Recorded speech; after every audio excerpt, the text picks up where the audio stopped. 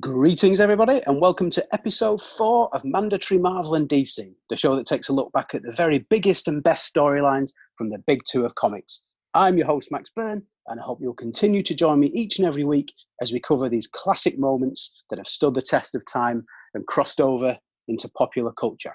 Now, for episode 4, I'd like to welcome back the man of the hour, too sweet to be sour, the ubiquitous Dave Horrocks. Dave, thank you so much for coming back on once again. How are you bearing up with the madness engulfing the world at the moment? Oh, my word. It's all a bit weird, isn't it? And it just continues to get weirder. I mean, God bless Zoom and, audio conferencing and stuff like that. But I have to say, Max, without doing a woe is me kind of thing, because everyone's in the same boat or very similar boats. Yeah. I mean, I'm busier than I've ever been, and I'm quite lucky that I've got a job where I can work from home. I'm not going to moan about how busy I am because it's quite a fortuitous position because a lot of people aren't in that position where they can actually work from home. Yeah. But I have to say, Max, I can tell you've been watching quite a bit of the wrestling again recently because I was impressed with the way you introduced Tony last week, and I think you've just one-upped yourself with that introduction there. So, you're proper getting it in. I can't remember the guy, the introduction guy who does the wrestling, but I think you can give him a run for his money there. Well, I'm warming up for Chris's new Wrestling Gold podcast that I'm supposed to be doing a little slot on later this week. So I'm sort of getting myself match fit where that's concerned. So we'll see where that goes. But no, I'm looking forward to that. It should be a lot of fun. But yeah, I hope that intro was befitting of a man such as yourself. Oh, dear me. Full of gushing praise. So, no, listen, honestly, last week's episode, absolutely brilliant. Absolutely loved it. One of my favourite X-Men shows. And the knowledge that just oozes out of you and Tony, it's just a brilliant listen. So, no, if you haven't listened to that one, go back, listen to that. And if you haven't read it, you need to sort yourself out. Get yourself on there. I did have a quick sneaky check. Again, in the UK, you can buy it on Kindle if you want to buy it digitally. Obviously, a lot of the comic shops are kind of a bit snookered at the minute in terms of being able to open. It's 99p to buy on Kindle at the minute, which is it's a no-brainer. Robbery. Absolute robbery. So you need to get on there, buy it, and then give these guys a listen from last week's episode. Yeah, everyone should get on that and read it. I know times are tough for everyone, myself included at the moment, but everyone can scrape together 99p. Just get on there, get it bought. You won't regret it. We've all got the time at home now to, spend more time reading, whatnot. And if you're going to read anything, read that. That's all I'll say on that one. Absolutely. I mean, come on, let's face it. It's that or spend more time with the family. Yeah. I can say that, Max. I wouldn't possibly ask you to comment. Well, as always, is guest choice, of course, on this show, and you are the guest. So the one you've come forward with to review on this episode 4, is Guardian Devil, which is a Daredevil title. It was originally an 8-issue story arc, published by Marvel from November 98 to June 99. Written by none other than the celebrated filmmaker Kevin Smith and illustrated by the extremely revered Joe Quesada. So this really is an all-star lineup for this book. Before we sort of get into the book and discuss what happens in it and the sort of key bits and bobs of the book, I'd like to ask you, first of all, Dave, what made you pick this particular book? What drew you to it? Well, I think this journey actually starts probably when I was a kid. And, when you have various phases in your life, or I do, when I was into comics. And, as a young kid, everyone would buy me like copies of Spider-Man and things like that. So quite often, I mean, in the UK, you had Marvel UK, which was a big thing, but you had all these kind of spin-off little titles. So they weren't necessarily the Amazing Spider-Man. But I just remember kind of liking more just the images more than anything else. I mean, next to Batman and Superman, he's the most recognizable hero, isn't he? And I remember just being in like a backstory in one of those issues was the origin of Daredevil. And at the time, and I'm not proud of this, but as a little kid, I mean, I must have been, I don't know, 6, 7 or something like that. I remember thinking, like, why would I be interested in a blind superhero? Not being funny. As a 7-year-old kid, that's kind of what I was thinking. Mm-hmm. But as I got kind of a bit older, I started to appreciate him more. I started to appreciate that, if you have, let's be extreme, if you have Superman, right, he can just kick everyone's ass. I mean, the way they write him, to come up against him, you need someone like Lex Luthor who's going to battle him with his brains, and outsmart him. But, toe to toe, he's just going to kick pretty much everyone's ass. Spider-Man is right up there as well, really. In the early days, in the Ditko days, he was more kind of fallible, and he was, some of the scenes, the way they're drawn and stuff, just amazing. And you can see that he's overcoming, his own kind of frailties. But I think that something about Daredevil and just having that handicap, but everything else having to become stronger, just drew me to him. And then I go into the next phase when I become, an adult and I start reading the character. Again, I just like the street level aspect to it. I mean, with the kind of new Avengers that came around, where basically, ironically, when Quesada took over in the 2000s, and he basically said, well, let's just stick all of our most popular characters together in the new Avengers, and, that'll be a great selling book. So Spider-Man essentially became an A-lister. Really then. So I appreciated the likes of, your Daredevils, your Iron Fists, your Luke Cage, your Moon Knights. I was more drawn to those characters. Now, I didn't read this in the 90s. I think I've said before on this particular show that, the 90s turned me off quite a bit. But when I was going back, I wanted to seek out Daredevil and what was going on there and some of the big stories there. And one of the storylines that came up again and again was Guardian Devil. And the fact that it was written by Kevin Smith sort of blew my mind. This guy who I knew from independent film, he'd done Clerks, he'd done Mallrats, which, we both discussed, we love. And I was just like, I've got to read this. Now, even though I knew I had to read it, I didn't think I was going to read this story, because bloody hell, it blew my socks off. This was not, this was in my kind of renaissance of getting back into comics. And again, I just couldn't believe the adult themes that were in it. And, the real hard moral choices that were in this as well. And so, it just blew me away. And so after this, I gorged on all the Brubaker stuff, all the Bendis stuff.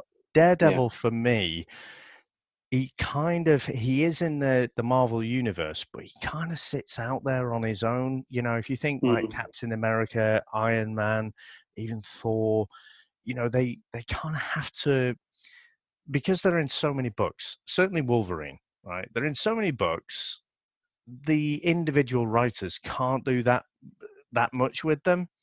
Whereas Daredevil, because he's left on his own, they can really tinker with him and really break him down. And the reality is, he doesn't have Wolverine's healing factor. Certainly isn't invulnerable. He just has these heightened senses. I just love it. I just love everything about the character, but also the fact that they keep fucking breaking him down again and again and again. And he eventually, he wins through. But there's a toll to everything he does, and I just love it. Yeah, he does suffer probably more than any Marvel character, that's for sure. He does go through it, which we'll be getting to very shortly with the plot of this one. My God, wow, that's great. I mean, that's certainly quite a big connection you've got with the character there, and where he sort of comes from, and the journey he's been on, and your sort of affiliation with it. And like you said, this book, as you rightly said, it's full of what one would call adult content, much like the book I reviewed for the last episode. This is certainly not one that you should ever let your kids have a look at. Again, mature audiences only. Everyone who's listening, do not let the little ones have a look at this one. I mean, God, there's a lot to sort of unpack and discuss in this one. There's some real heavy themes in there. There's religion plays a massive part. The HIV virus is a theme in there. Mass murder, the potential second coming of Jesus Christ, just to name a few. Just a few little bits and pieces in there. A bit of light reading, shall we say? But yeah, it is a great book. I completely agree with you. It's one of my favourites. And like yourself, I'm a fan of Kevin Smith's work. This is a far cry from Jay and Silent Bob, that's for sure. I like pretty much everything he does. I've seen all his films. When he's been over here touring, I've seen him a couple of times live in Manchester with Jason Mewes doing like their live show, which is really good. And pretty much like most things he's done, there's a couple of his films which we won't go into that I think are shit. But I think most people do as well, the ones I'm talking about, but I'll leave that to everyone's imagination. But he, it's no secret that he is a massive comic book fan in his own right. His other stuff that he's written as well as this is well worth getting hold of. His Spider-Man stuff is superb. The stuff he's done for DC, his Batman and his Green Arrow stuff is absolutely amazing. And I would strongly recommend anyone, if you get the chance, to either seek them out or download them, however you can get your hands on them. If you've got the chance, go out and get them because you'll really enjoy them. Again, more adult-based than perhaps one would think from your normal comic book fare, but really well worth it. It's definitely something that is worth an investment, we'll say. And can I just say as well, I mean, people can either like or not like Kevin Smith's movies. I can definitely see why they wouldn't. The thing I like about him as a person, though, he just seems so humble with everything that he does. He never seems to have that real ego, for all the things that he's done. He still seems like us. He still seems like a fan who's just like, fuck me, how have I got to do all this shit? It's fucking awesome. So I've got a huge amount of respect for him.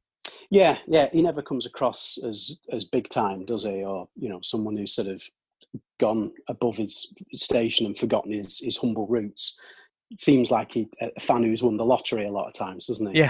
Yeah, absolutely. He won the ticket, didn't he? And got to write a bunch of shit for Marvel and DC. So fair play to him. Yeah, absolutely. Yeah. The proof's in the pudding. Actually, while we're on that theme of the writing, we'll quickly just touch on the art by Joe Quesada in this book, which is an absolute treat to look at. It really, every page just pops off. It's bright. There's so much going on, and the figures are really well defined. It's an absolute visual treat. Is his art something you like, or do you prefer a different kind of style? You know what? How you've described it there is exactly how I remembered this. Yeah. But there is something that's influenced me. So the last thing we looked at, you and I, was Kingdom Come. So obviously there you had the Alex Ross art. And you know what? There was just something of a come down, going from that to this. Yeah. I remembered it as being amazing. And I think, it is very good. It is solid art, I think is how I describe it. But I think I thought of it in my mind as great art, but honestly, I don't think it is. And I think if I think of Daredevil, I think more the kind of Bendis and Malev storylines. And I think some of the watercolors that Malev puts together just capture the mood and feel of Daredevil just a bit more. These are very crisp, tight lines. The coloring's good and solid again, but I don't think it's great artwork. Oh, okay. Don't mean to piss on your chips, and I'm the one who suggested this, and again, this happens when we do film reviews and stuff on some of the other podcasts Chris and I do, where you remember it a particular way and you come back to it and it's like, oh, you know what? It's not quite how I remember. Yeah. It's, well, I mean, like you said, going from sort of Alex Ross art to this kind of art, it is, I think when anyone would struggle to follow, if you've been reading an Alex Ross book, if you go from that to virtually anything else, it's going to be something of a backward step, I would say. So I think it suffers purely by comparison, but I think just taking on its own merits, I'm a big fan of it. I really am. I think the especially the action scenes, the fight scenes, the brutality in it it's really striking. You know, every blow that's landed in the fights in this one in particular fight we'll get to in a short while. You feel the impact, I think, in every single one. It's really visceral stuff, I think. Yeah, and I think you're right. The fluidity of it, it feels like the characters are moving. You know, if you have someone like what's his name, like Greg Horn, where he Mm-hmm. basically draws Playboy models, you know, and it just they're Yeah, very static, aren't they? And a lot of the yeah, characters look the same. They look absolutely beautiful, but you know, they're just centerfolds. So I think with mm, this, it feels like there's movement between the panels. So yeah, yeah. absolutely, I completely agree with that. Yeah, it's a good look. I think it suits the story and suits the writing. I think you can't have a well-written book with shitty art doesn't appeal to me, and a book that's beautiful to look at but badly written doesn't appeal to me. I think you've got to have both working in synergy, if that's the right word, in tandem, to pull off a good reading experience, I would say. Yeah, absolutely. And Yeah. and again, in terms of the character of Daredevil, you've got certain things that make up. Obviously, there's the origin of him, with his old dad being killed off, all battling Jack Murdoch. Mm. But the Catholicism is a big part of Matt Murdock's life, and Yeah. the fact that at the start of this story, you have and again, you're reading it, and because I've not read it for such a long time, I'd kind of half forgotten some of the some of the nuances and the order that things happened. But the fact Yeah. that Matt thinks he might actually have the next coming of Jesus kind of thing, Mm. or it could be the Omen. Yeah. It's like fucking hell, this isn't just a punch up between, or a superhero team up with Daredevil and Spider-Man. This is pretty hard hitting stuff. Yeah, yeah. It's like I said at the start. There's some heavy stuff in this. I mean, it stems from Kevin Smith's a practicing Catholic as well. You wouldn't think so from the sort of stuff he's come out with over the last 25 years, the kind of Is stuff he he writes. is he But he was. practicing?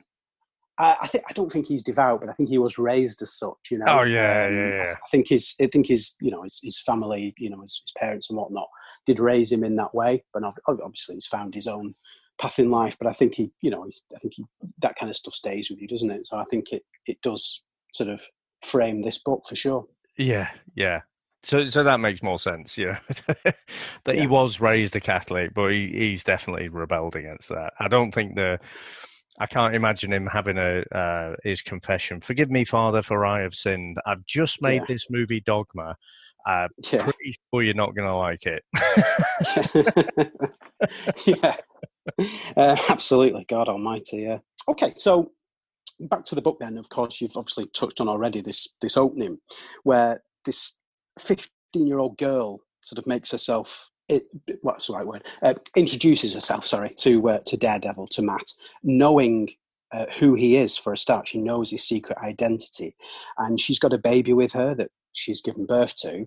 But the sort of caveat to that is she's never slept with anyone. It's at least she thinks it is, because he can tell if a person's lying because of his enhanced senses. It's a virgin birth. She's never been with a man or anything like that. So in her mind, she thinks that this child is the second coming of Christ, the Redeemer. Or, as sort of the plot develops and he's led down a certain path, like you said, is it the Antichrist? This is quite some pill to swallow right at the start of this book. Yeah.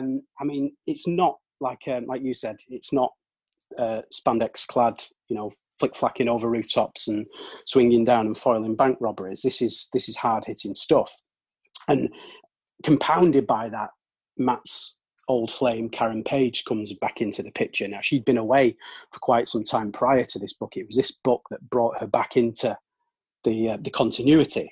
And when she'd left, she'd sort of gone off to try and seek her fame and fortune in Hollywood as an actress. But to say it hadn't quite panned out for her is an understatement. She'd end up on heroin and alcoholism, and sort of, no better word for it, ended up doing porno films. So things like, she hadn't quite hit the glamour side of Hollywood, and had fallen on hard times, and had even sold Matt's secret Did you yeah. intentionally make that pun there? Fallen Yeah, on hard times. yeah. Yeah. I mean, she really had. She's gone so far down. She'd even sold his identity You just for. won't stop with the Sid James puns, will you? Oh You just well, I've said got you just said going down. Sorry, it's my filthy mind, to be honest. So I'll stop interrupting you. Go ahead.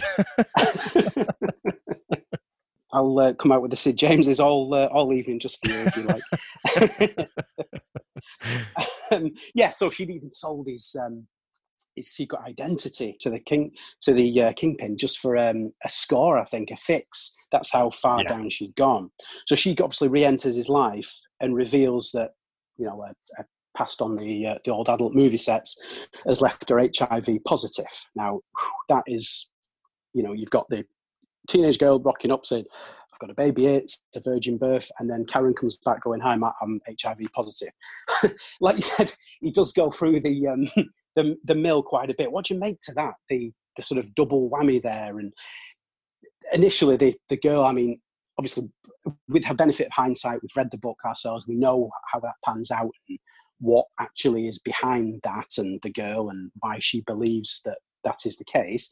But I mean, when you first read it, I mean, you kind of think, is she telling the truth? I mean, she's convinced, in her mind, she is telling the truth because he's a human lie detector. I mean, what did you think when you first read that little bit?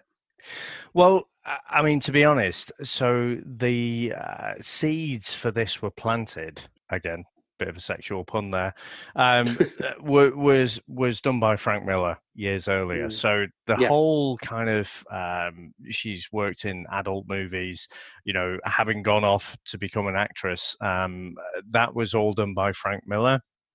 So I guess I'd read that before this, and so it wasn't a shock, but it was kind of a shock to go back and you and I were both around in the 80s. I mean, AIDS was fucking horrendous at the time. I mean, it is now, I'm sure, but because of the advances in medicine and whatever, it's manageable. But it was a bit like COVID-19 is now, isn't it? It's like, shit, this is a threat to humanity kind of thing.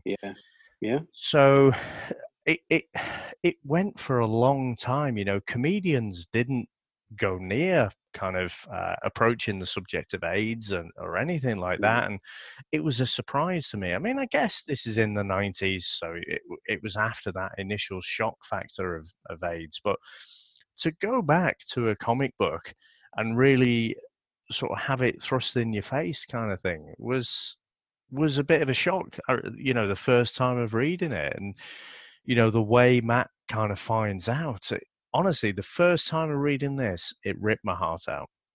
It is. It's pretty hard hitting, because you think, well, that's kind of her done for.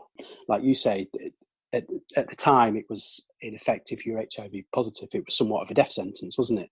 Whereas, obviously, now with drugs and what have you, you can manage the situation and live a long and fruitful life with HIV. I mean, but back then it was, you weren't going to last long, were you? No, you weren't walking away from that one. So, I mean, the fact that the story, the first few pages are basically a letter from Karen, she's left Matt. And again, that's the first step in breaking him down, where you just think, how can any human being actually suffer this amount of punishment? So, I mean, as this story unfolds, it's just heartbreaking. Yeah, it is. And, from there, Smith just puts on the layers of extra shit for him to deal with. His best mate, Foggy, of course, is sort of having a bit on the side from his other half with this sort of wealthy divorcee. And they go back to her apartment for a bit of how's your father, and before his eyes she turns into a demon. And he is accused of murdering her, because she kind of ends up going out jumping out or sort of semi-thrown out the flat window and crashing down to the earth below. So that's an extra little thing to deal with, your best mate being accused of murder. And then And to compound it, he's left literally holding the baby as well. This girl has left him. She's sort of been via the, again, we'll get to that in the end, but how she's been manipulated, she's been led to believe that he is the one who will protect her and this baby from those who want to see the baby dead. So he's left literally holding the baby. And what does any man do when he's left holding a baby? Calls for Black Widow to come and babysit for him. I mean, of all the choices to sort of hold the baby, Black Widow perhaps not the most maternal of women that you would call on to come look after your baby. You know, even if she is Matt's ex-girlfriend. Yeah, you wish it was Max's ex-girlfriend. Oh no comment, no comment. But well, Matt Murdock is quite the ladies' man. Actually, if you look over his history, he's been with a litany of women over the years. You know, Black Widow, Karen, Elektra, of course. He married a lady called Mia Donovan, which kind of ended in tears. He had a bit of a fling with Typhoid Mary as well, the villain. So he's put it about a bit over the years as old Matt. He is a bit of a man whore, I have to say, and he and Black Widow go back, to previous stories. So they do have history. It wasn't just from left field. And what I like about Smith's writing here is he's drawing on the past. He's not just writing a story, a generic story, and he just happens to put a superhero in it. He is drawing on Daredevil's history and creating this new story. So, phenomenal for me. The stuff about his Catholicism, his history with Karen Page, his history with Black Widow. Again, I just can't help but have admiration for the writing. Yeah. He's not sort of pulling things out of the ether and pulling things out of thin air. He's pulling things out that happened and that matter and shape the character's journey going forward.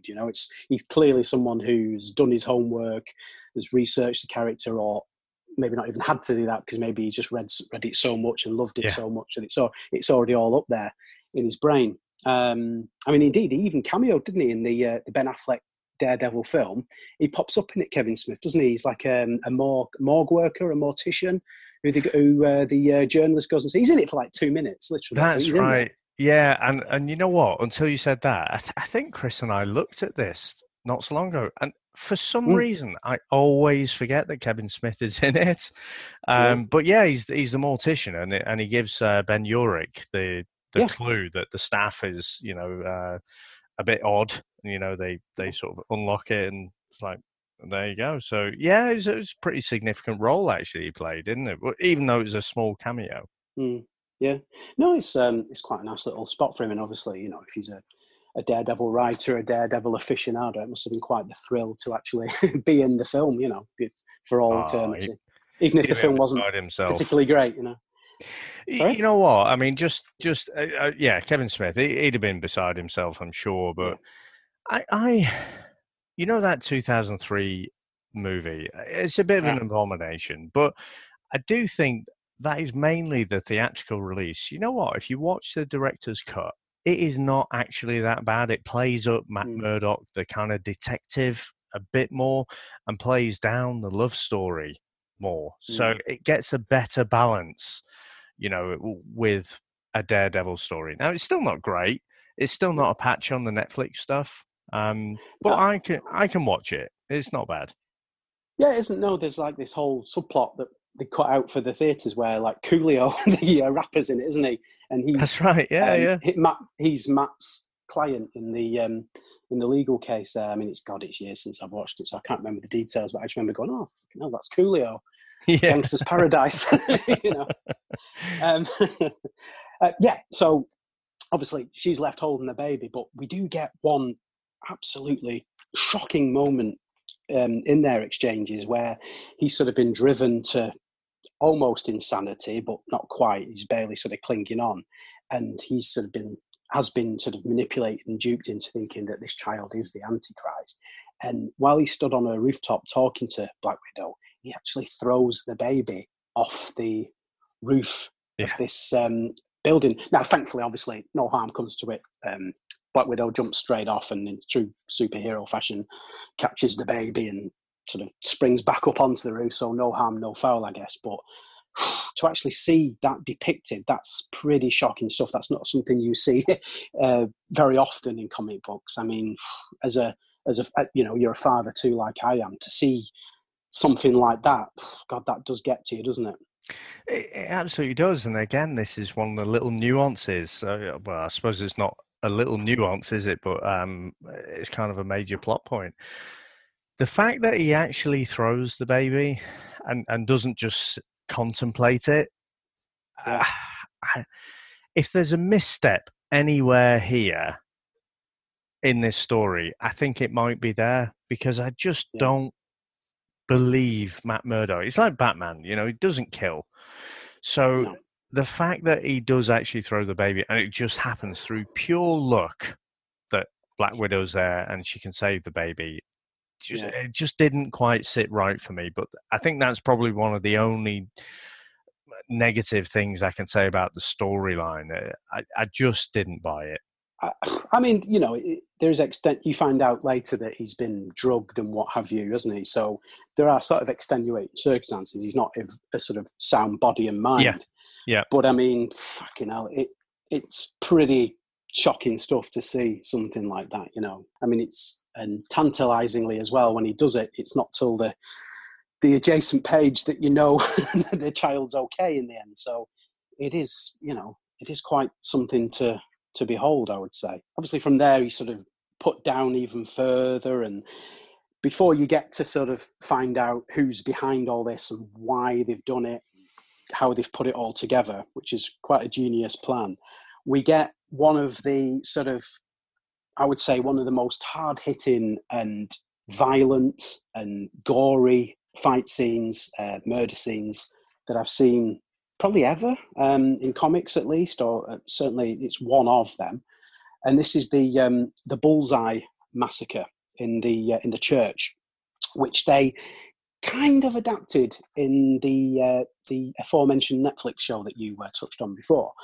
They did sort of have that scene with Bullseye attacking the church, and the way that scene ends and the way the TV show ends with the death of a character, not the same character in the book and the TV show, but it's pretty grotesque stuff. So you discover that Bullseye is not the mastermind behind this plot. He's the hired goon, the hired muscle, the hired hitman.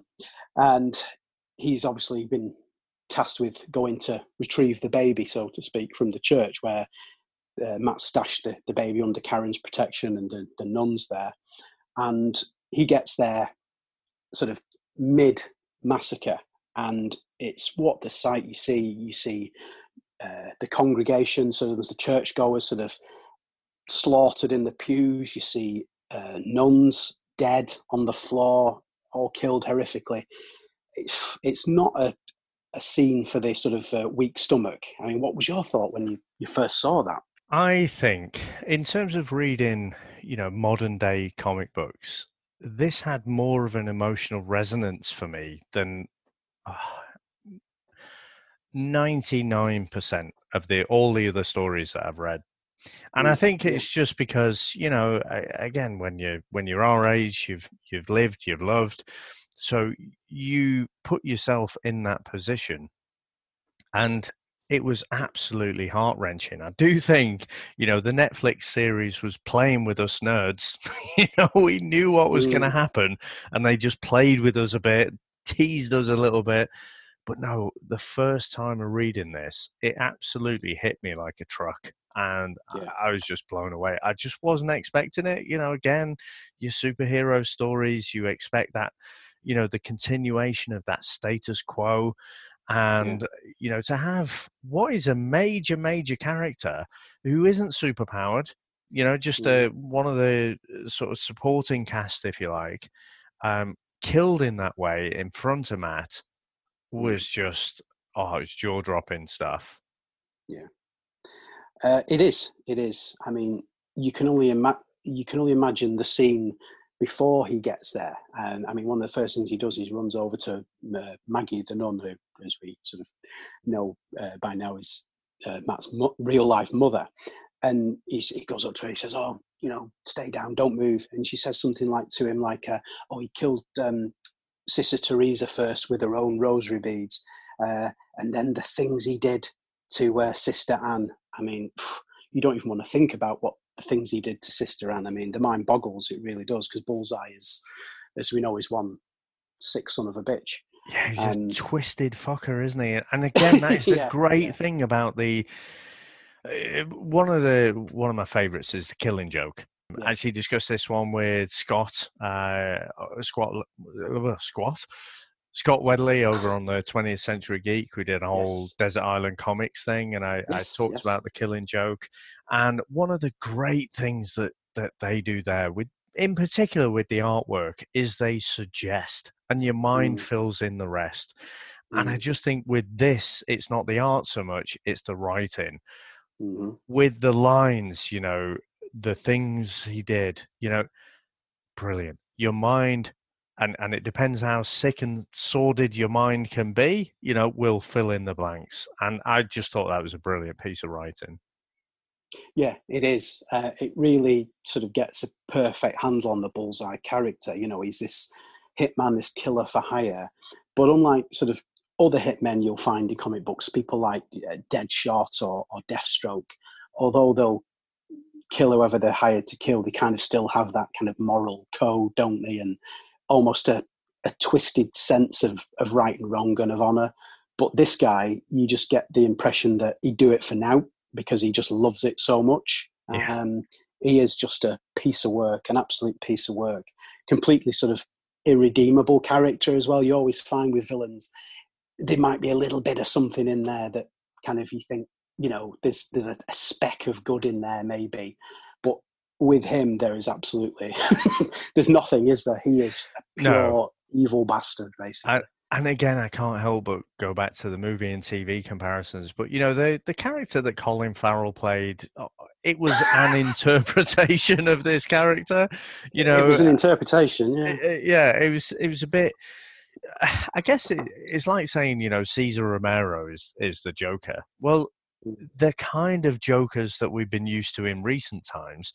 All right, let's not talk about Jared Leto. But, the kind of... real twisted, tormented character that we kind of know as the Joker. For me, in a different way, that's Bullseye. And Colin Farrell was just a bit... It was an interpretation, like we say. Let's leave it there. I don't hate it as much as other people do, but I think they really kind of nailed it better in the TV series. They played him up as this kind of psychopath. And, again, he's not necessarily someone... He isn't born just inherently bad. There's certain things that happen to him, but where he ends up, he is just that cold-blooded killer. And honestly, I think he's quite underrated, Bullseye. And I do enjoy him as a villain, and I think again, just because he is such a cold-blooded, he's a great white shark. He'll just go for you and take you out. So brilliant villain for me. Yeah, he is, because he's someone you really want to see get hurt, isn't he? It makes you root for the hero more because you really want to see him suffer. You really want to see him get himself absolutely sort of pounded into the dirt, or worse. You just want to see him get annihilated. So in a way, that helps you even more root for the hero of the piece and really get behind him. The worse the adversary, the more you want to cheer on your good guy, I think. Yeah. And I don't want to scupper your notes if you got any other points, but obviously Bullseye in this is just the sideshow, isn't he? He's not the main villain. And again, just in terms of jaw-dropping twists, I remember seeing this. And, when you have this villain who I know from a different corner of the Marvel Universe just appearing in this Daredevil book, it's like, what the fuck? That can't happen. So, again, that twist, I just loved it. Yeah. Well, yeah, quite right. I mean, you think, well, Bullseye's been hired, so who of sort of Daredevil's rogues gallery is going to be pulling the strings here? You think, oh, is it Kingpin? But then you think, well, it probably probably won't be Kingpin because he's cropped up in it earlier and doesn't appear to be directly involved in it. So then you're thinking, well, who the bloody else could it be?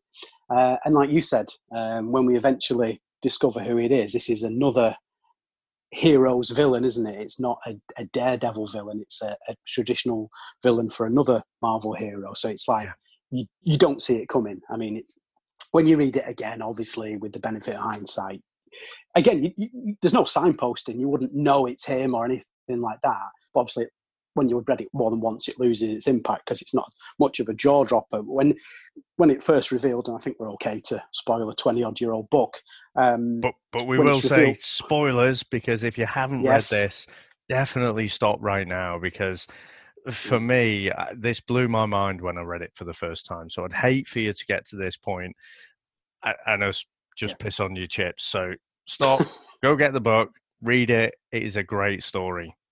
It is indeed. So we discover that everything he's been through, the child with the Immaculate Conception baby, the Karen's HIV diagnosis, Foggy's demonic bit on the side, everything that's happened has all been orchestrated and staged by none other than Mysterio, which is, as we said, is traditionally a Spider-Man villain.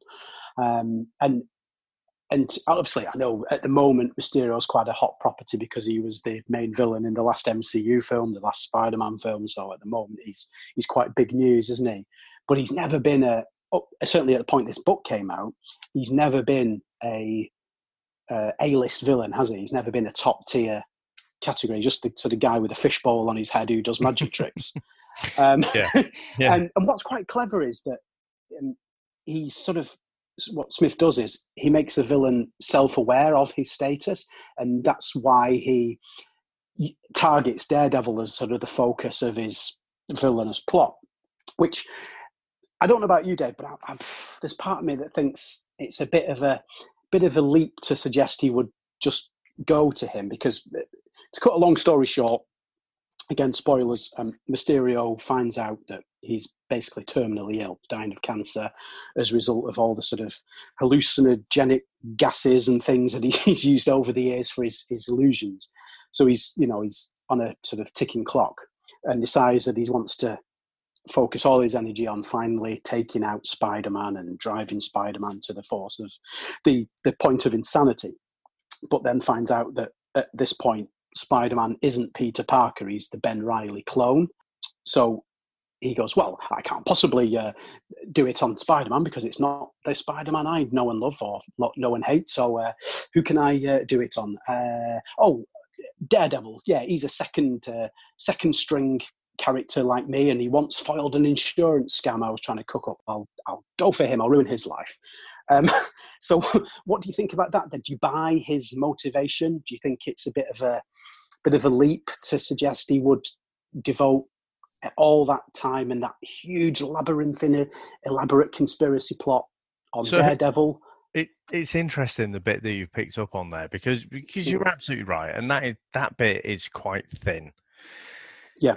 The bit that I guess my mind was more focused on, though, was, again, look, a lot of these Silver Age characters, they're quite silly, aren't they? You know, they seem quite grown up and mature, I'm sure, at the time when you're going from that golden age, and obviously there's that dip, but you come into the Silver Age and you get these silly characters. One of Daredevil, one of his villains, my personal favorites, is Stiltman. You know, and Mysterio kind of sits within those silly characters, you know, old Quentin Beck, and he was a bit of a special effects guy. So, you know, he goes on to become Mysterio. But the fact that, you know, Smith's sort of saying, yeah, I've surrounded myself in all this shit and basically I've got cancer. He's like, it's like a kick in the balls, isn't it? You know, you've got this Silver Age character and you're giving him cancer, for fuck's sake. You know? Yeah. So, yeah, the fact that he chose Daredevil is basically because Kevin Smith was writing Daredevil. You know, that is the main reason. But, you know, I kind of, again, I see the influence in this. I've spoken before about Old Man Logan. You know, there is definitely an influence there, isn't there? So, yeah, the fact that he goes on and basically he wanted Daredevil to kill him. He wanted to go out, as not a hero, but, he wanted to go out in a way that was befitting of his status. And, but Daredevil doesn't rise to it, and then he ends up killing himself. I mean, fuck me. You cannot get more brutal than that. Yeah. It's when he sort of starts backtracking over how he got everything accomplished from the girl all the way to that point. It really is pretty clever. His plot, it's not like your standard villainous plot where they want to rule the world or gas a city or something like that. It is a really ingenious plot, but it is, what's the word I'm looking for? It's a bit of a, it's like when when magicians pull a tablecloth off a table and the crockery is still there. Yeah. It kind of feels like that. It's like we've taken you to this point. We've laid it on so thick from literally the start of the book. All this plot. We haven't even mentioned the guy Barl, who looks like Barry Gibb on steroids, who had sort of been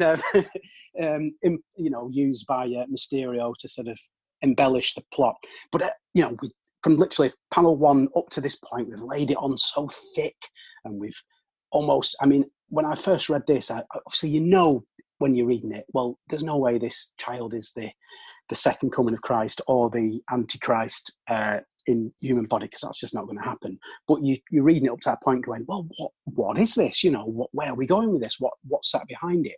So you take that journey the whole way through, and then all of a sudden Mysterio steps out from behind the proverbial curtain and goes, "It was me, and I'm dying, so I want to bring you to your knees, and then you can give me a suitable end." It's good, and it's a clever plot, but for me, it just, I don't know, maybe I'm being a bit harsh, but for me, it's not quite the ending I was looking for, Yeah, I mean, I see it completely a different way, but again, I think back, this was a comic from the 90s. This was a twist that I just didn't see coming. I didn't see that Mysterio was involved in this at all. Why would he? He's a Spider-Man villain. Now, you go to stories since that, and, you're looking for the twist straight away. And so when the twist comes, it's like, it's a bit of a cliche, isn't it? So I don't know if that kind of plays into it as well. But, for me, I bought it hook, line, and sinker, and honestly, I love it. Yeah. Oh, I think it carries a lot of impact, especially the end. It's just his reason for doing it. I don't quite buy. I don't mean his reason for wanting to go out the way he wants to go out and one last insidious plot. I just mean his reason for targeting Daredevil. Rather than, you would think that someone with such sort of delusions of grandeur wouldn't target Daredevil, who by his own Mysterio's own quote is, he's like a second stringer like me. You'd think for his own sense of validation, wanting to prove his worth, he would target a more A-list Marvel hero of that time, like a Tony Stark or a Captain America, something like that, I mean, it's a bit Bond villain, isn't it? He's gone to a huge, expense in terms of, not only setting up the illusions, but also just the mental time thinking and planning out all this stuff. I mean, just walk up to Wolverine and fucking spill his beer. That'll be a pretty good death wish, wouldn't it? Game over. If you want to die, just do that. Yeah. If you want to be a human kebab, just do that. So it is a stretch. It's on par with, getting sharks with frickin' laser beams on their heads, kind of thing. So I see what you mean there, but I guess I'm looking at it more from just the cleverness of it. But would actually someone do that? Probably not. And after all that, Daredevil is literally able to go, just literally take a breath, take a pause, take a moment, and go, do you know what? You've failed. Now I know what this was, and at that point he was literally on the verge of insanity, wasn't he? After what he'd been through, the things he'd done, the things he'd seen, he was losing the fucking plot. And literally Mysterio goes, "It's me, and this is why." Da da da da da. And he's able to just go, "Okay, yeah, you're fucking bonkers. I'm not insane. You've failed. Others have tried and they didn't get anywhere. So why are you any different?" And that it just completely derails it, doesn't it? It completely just stops everything in its tracks, doesn't it? This whole operatic plot, this massive thing, and it's just like with one sort of sharp intake of breath, he goes, "Nah, you failed. That's the end of that." You know, I just wanted a bit more fireworks. Yeah, but Daredevil gets this like 1 or 2 panels where it's like, yeah, surely life's going to get better now. And then comes along the next story arc where they break him down again. It's like, Bendis, I'm sure good things are going to come from this. So, I just think it's great. And again, I like the way, even going back to those Frank Miller days, Daredevil was such a B-level character, but it just meant that they could do what they wanted with him. And, they break him down. I mean, pretty much everyone knows who Matt Murdock is. It's this like open secret. He's Daredevil. So I just like the fact that they don't hit the reset button. We sort of touched on it with Civil War, didn't we? The way after Peter Parker had sort of given up his identity as part of Civil War, they basically pressed the whole reset button with that. Whereas with Daredevil, they keep kind of building on top of it, and he just has to sort of deny it. But everyone knows he's really Daredevil. I can't remember which run it was. I remember Matt Murdock is actually walking around the streets in a "I am not Daredevil" T-shirt. I just love it. But he does get those 1 or 2 panels to think, it can't get any worse than this. So I love it. Yeah. No, you feel for him more, don't you? Because like you said, he's not a superhuman. He's got superhuman levels of sense at the cost of his sight. So, of his senses, one is non-existent, but the other 4 are off the chart superhuman level. But he's not, he ain't bulletproof, and he can't, he's not Captain America level fighter. He is just an extremely well-trained sort of ninja level kind of guy. But, especially, which I think something they did really well in the Netflix show is that every time he's in a fight, he gets battered, doesn't he? He wins the fights, but he comes out looking as though he lost the fight. He really does take a hell of a lot of punishment, which is realistic, because that's what would happen, wouldn't it? If you were a unarmed vigilante going out taking on organised crime and what have you, and fighting scores of men in close quarter combat in corridors, you'd come out looking like you'd been absolutely pummeled, wouldn't you? So unless you're Lauren Avedon. Grounds. And well, fucking hell, unless you're Lauren Avedon, then that man's untouchable, isn't he? Let's be honest. If Chris is listening, I'm sure he'd agree. But it's true, and it helps ground the character, doesn't it? Because it keeps it, like we were saying before, what attracted you to it was the street level side of it.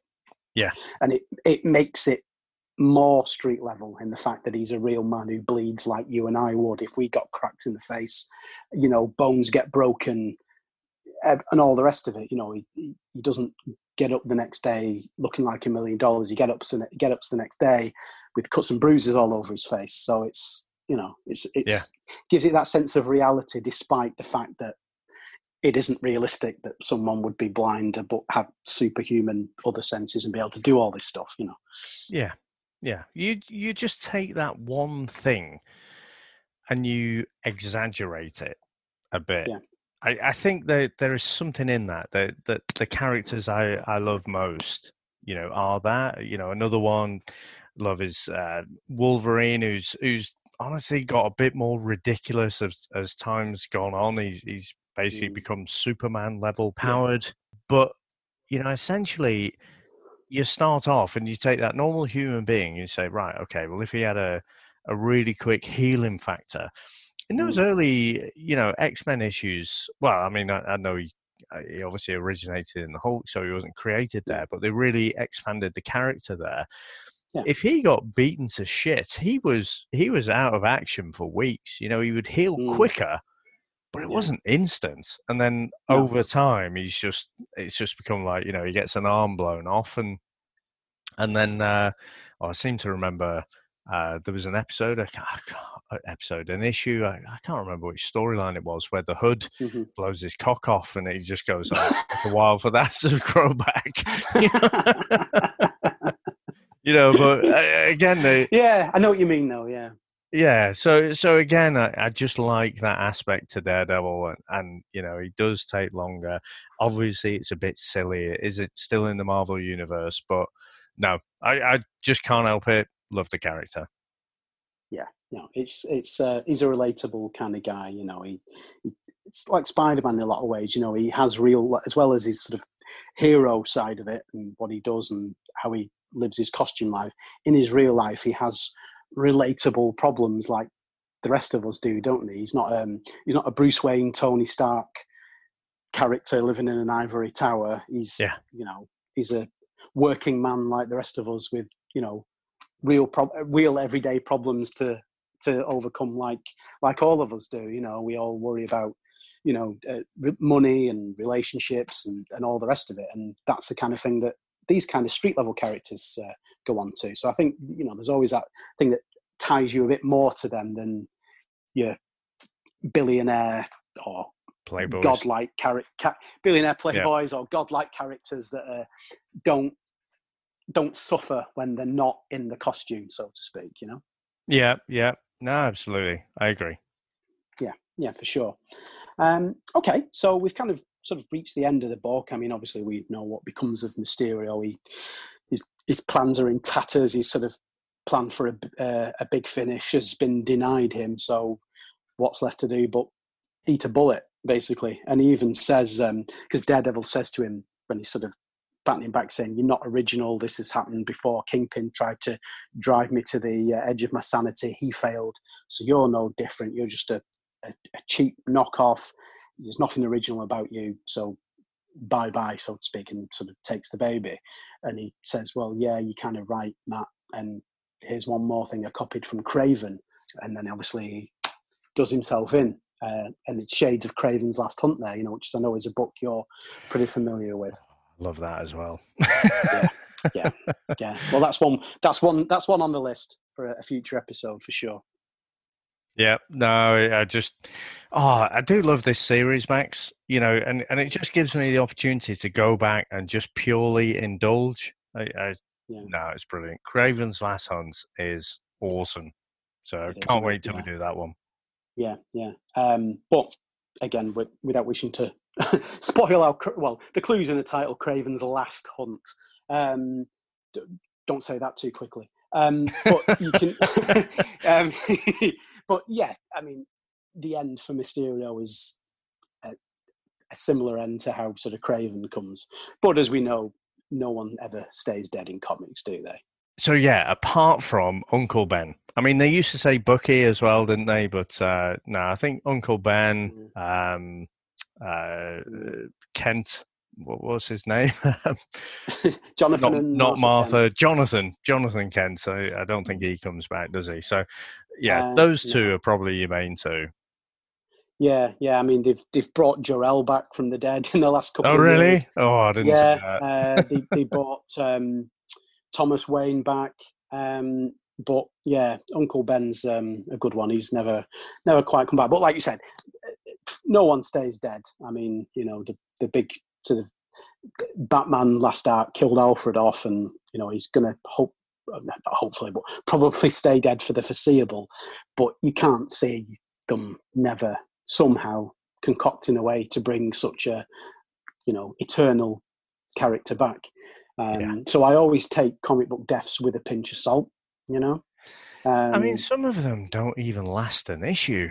You know, that's the ridiculousness of it. I mean, I'm assuming at some point you'll cover like the death of Superman, and I do think that was the tipping point where it just became like, okay, we put in death, it sells loads of comics, and we can just bring him back anyway. You know, and we'll try and bring him back in a creative way, but ultimately, we're just going to bring him back from the dead. So yeah, it's something I'm not that comfortable. Well, it just is what it is, isn't it? You know.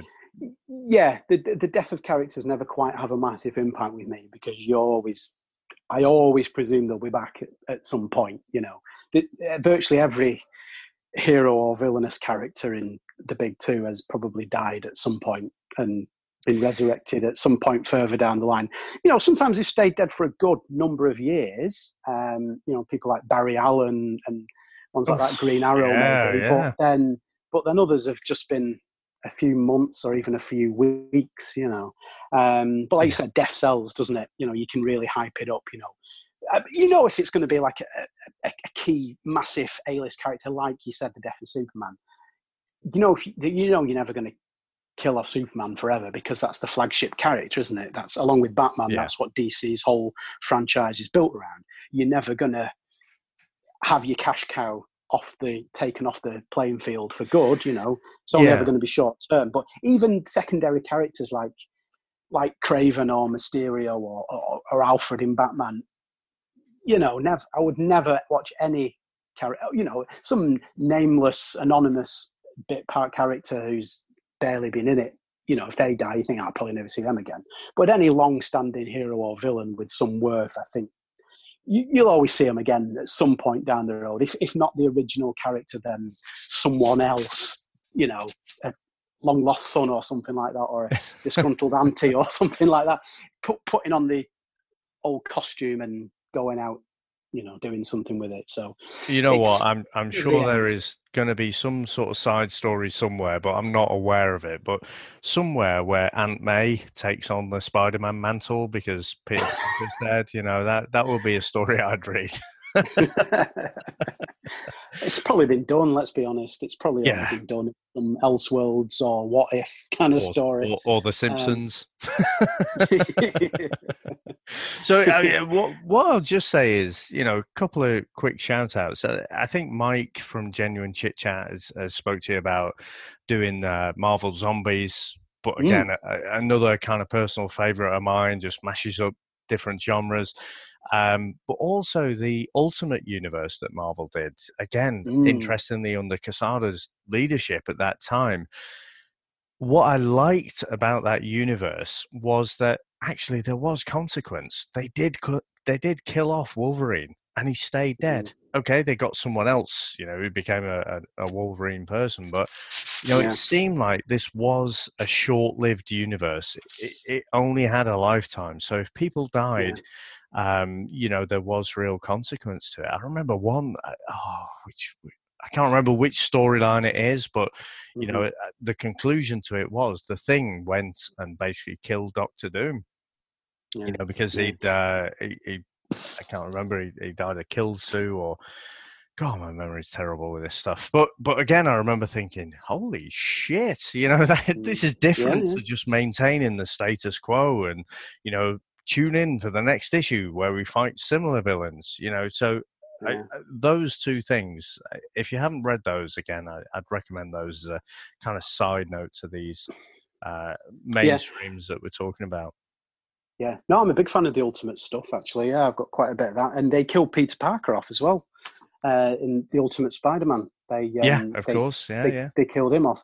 But again, because like you said, it's its own out of continuity sort of pocket universe. You can bring those characters back in the main continuity.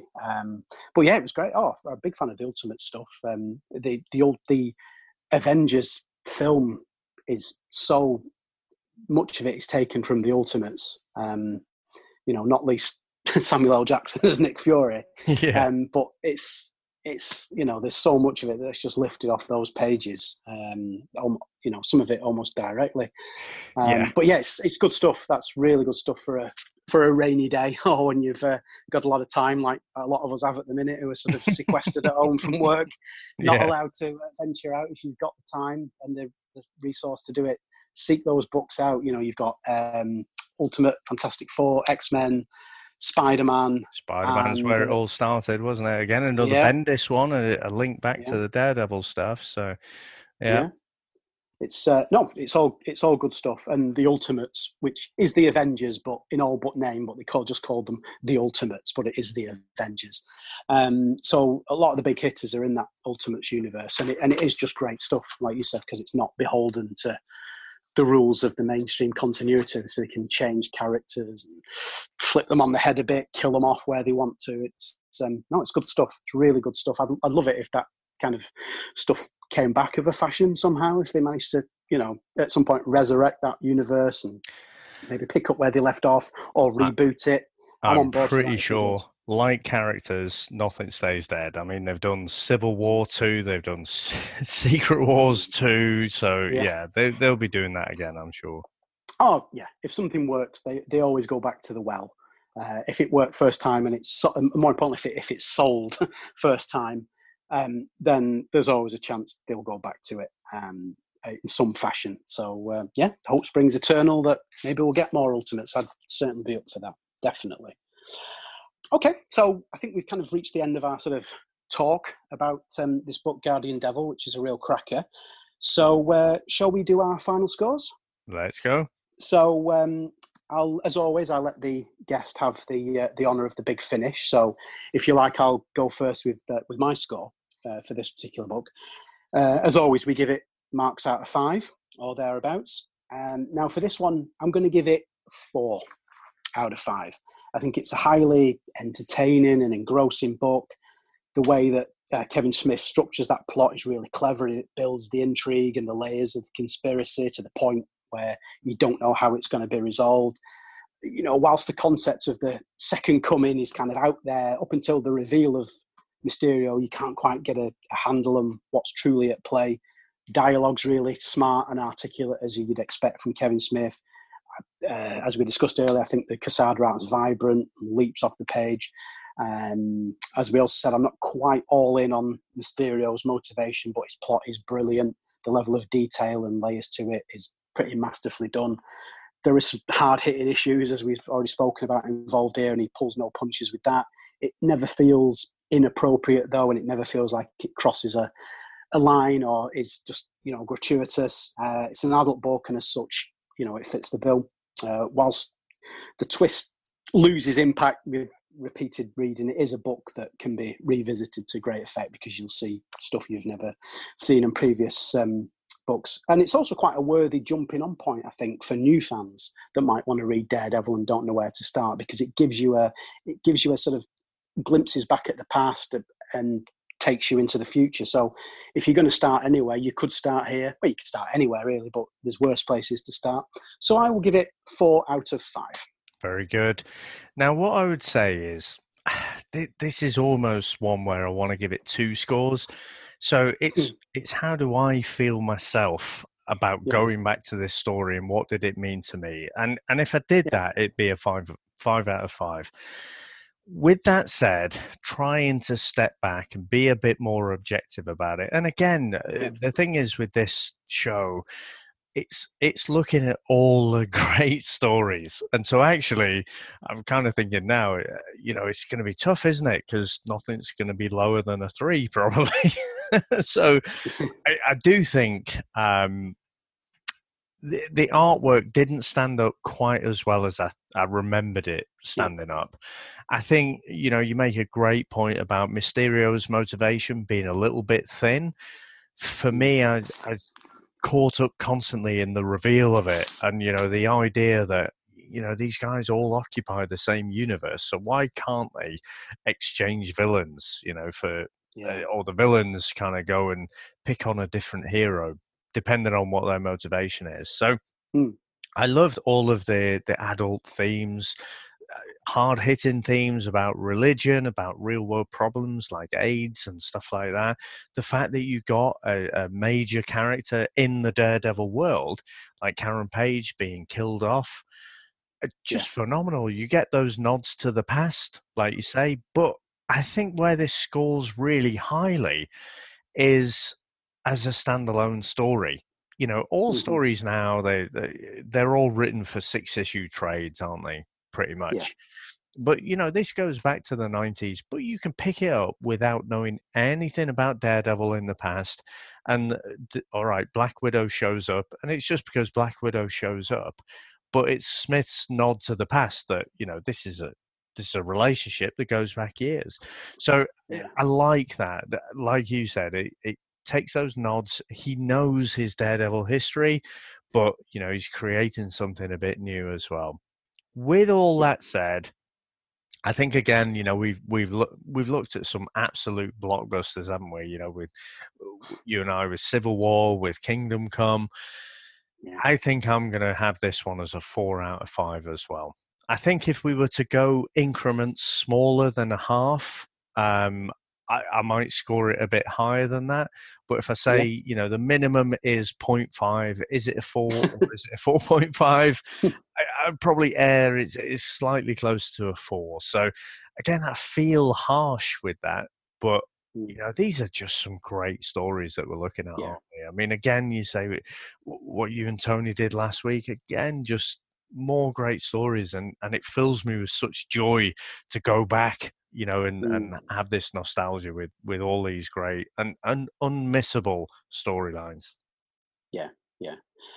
No, it is, and it's a real treat, and there is literally an unending mine of them to draw upon as well. It's not like there'll ever be a point where you can run out of big hitting books from either Marvel or DC to go on, isn't there? There's literally it's a never ending well, I think.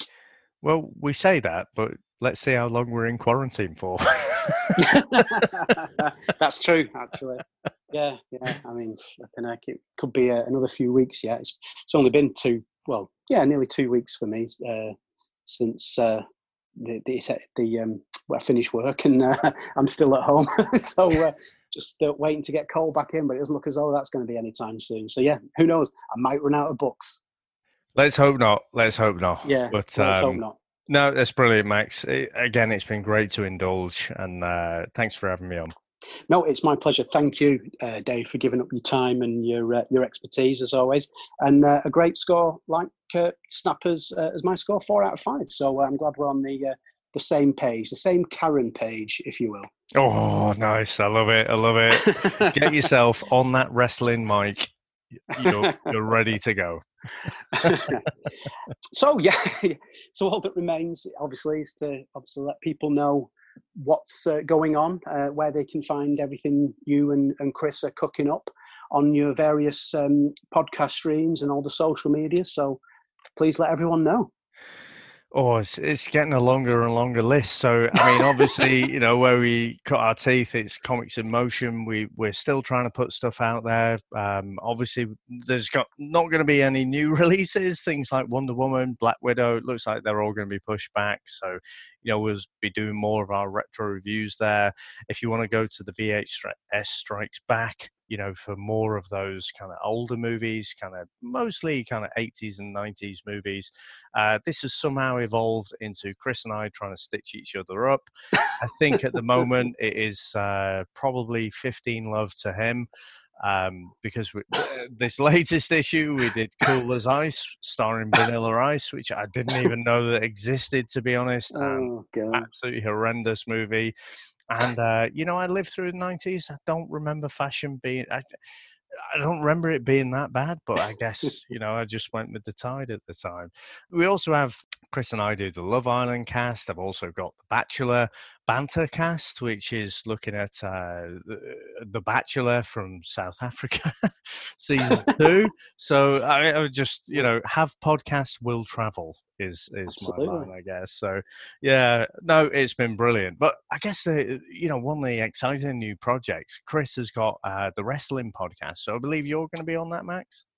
I am, yes. I think we're recording tomorrow night as we sit here now. We're going to be looking back at one of the old WrestleManias from the early 2000s. That should be a lot of fun. But yeah, knowing Chris and his love for old school wrestling, it should be one hell of a show. No, that'd be good. And to be honest, I'm looking forward to hearing you guys indulge and just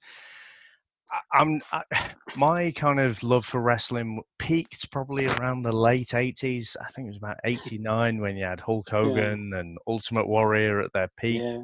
You know, Legion of Doom, the Bushwhackers, like that, Yeah. the Hart Foundation. So, but, you know, there's a lot of it that's lost on me. But those podcasts are brilliant to listen to just because the enthusiasm. And it's, again, a bit like Love Island and The Bachelor, I guess. It's just all about the drama, just a different kind of drama, you know, with more baby oil. Yeah. Well, I've always looked at wrestling as a violent soap opera, you know. It absolutely is. So, I'm looking forward to that. Should be a lot of fun. Yeah, and by all means, if people want to say hi on social media, you can find me on Twitter at Maxi Byrne, which is MAXYBYRNE. And there's on my page there's links to the various sites I write reviews for, comics and things like that. So by all means, check it out and say hello.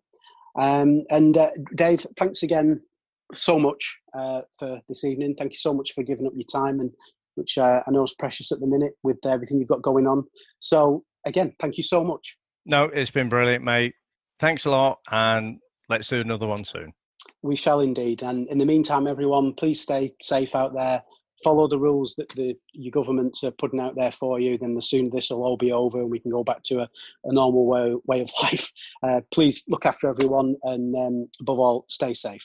Okay, bye for now. This is Acast Recommends. Every week we pick one of our favorite shows, and this is one we think you're going to love. Dating was hard enough before an international pandemic. Asking someone to meet me outside is indicative of how they feel. If they're willing to risk it, then they're in love with you. We all crave companionship, love, and intimacy. I feel like I need to make out with my dog just to see if I can remember how to.